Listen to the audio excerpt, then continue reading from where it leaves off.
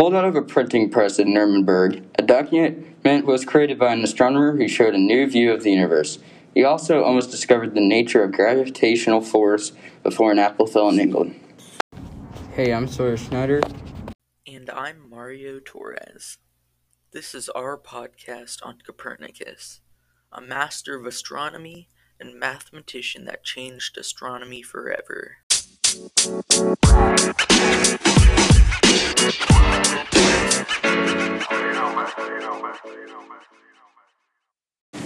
Nicholas Copernicus was born in 1473 in Torn, Poland. In 1483, his father died. Copernicus's uncle took care of him and sent him to the school at Krakow Academy.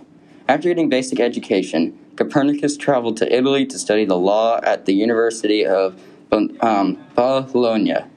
Soon he became a canon, so he was free to continue his work with astronomy. Even after becoming a canon, Copernicus still went to the University of Padua to study medicine.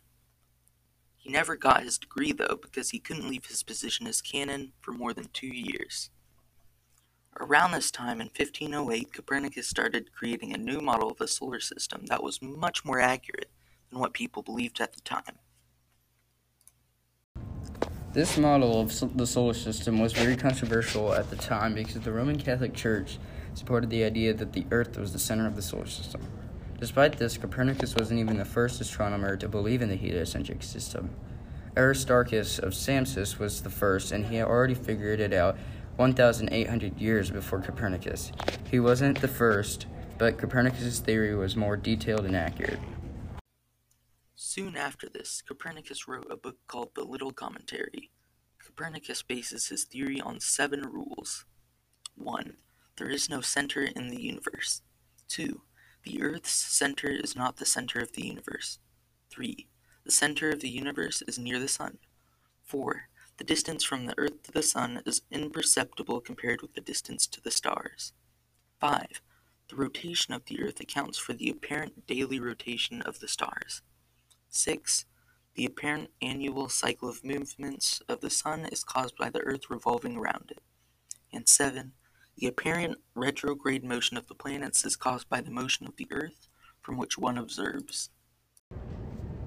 No one had explained the solar system so accurately before. In 1519, there was a period of war.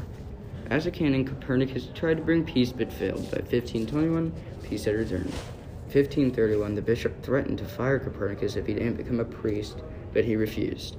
The works of Copernicus were not published until near the end of his life. If it wasn't for George Joachim Rectus, we might not have known the sun is in the center of the solar system for another 300 years. Finally, De Revolutionibus Orbum Coelestium was printed and available. Perhaps the only reason the church did not immediately ban the book was because of the note that Anders or Saters was inserted into the front of the book. The note stated that the book shouldn't be taken as fact, but is trying to be a simple way to calculate the positions of the heavenly bodies. It was not revealed that Copernicus wasn't the one to write this note until 50 years later.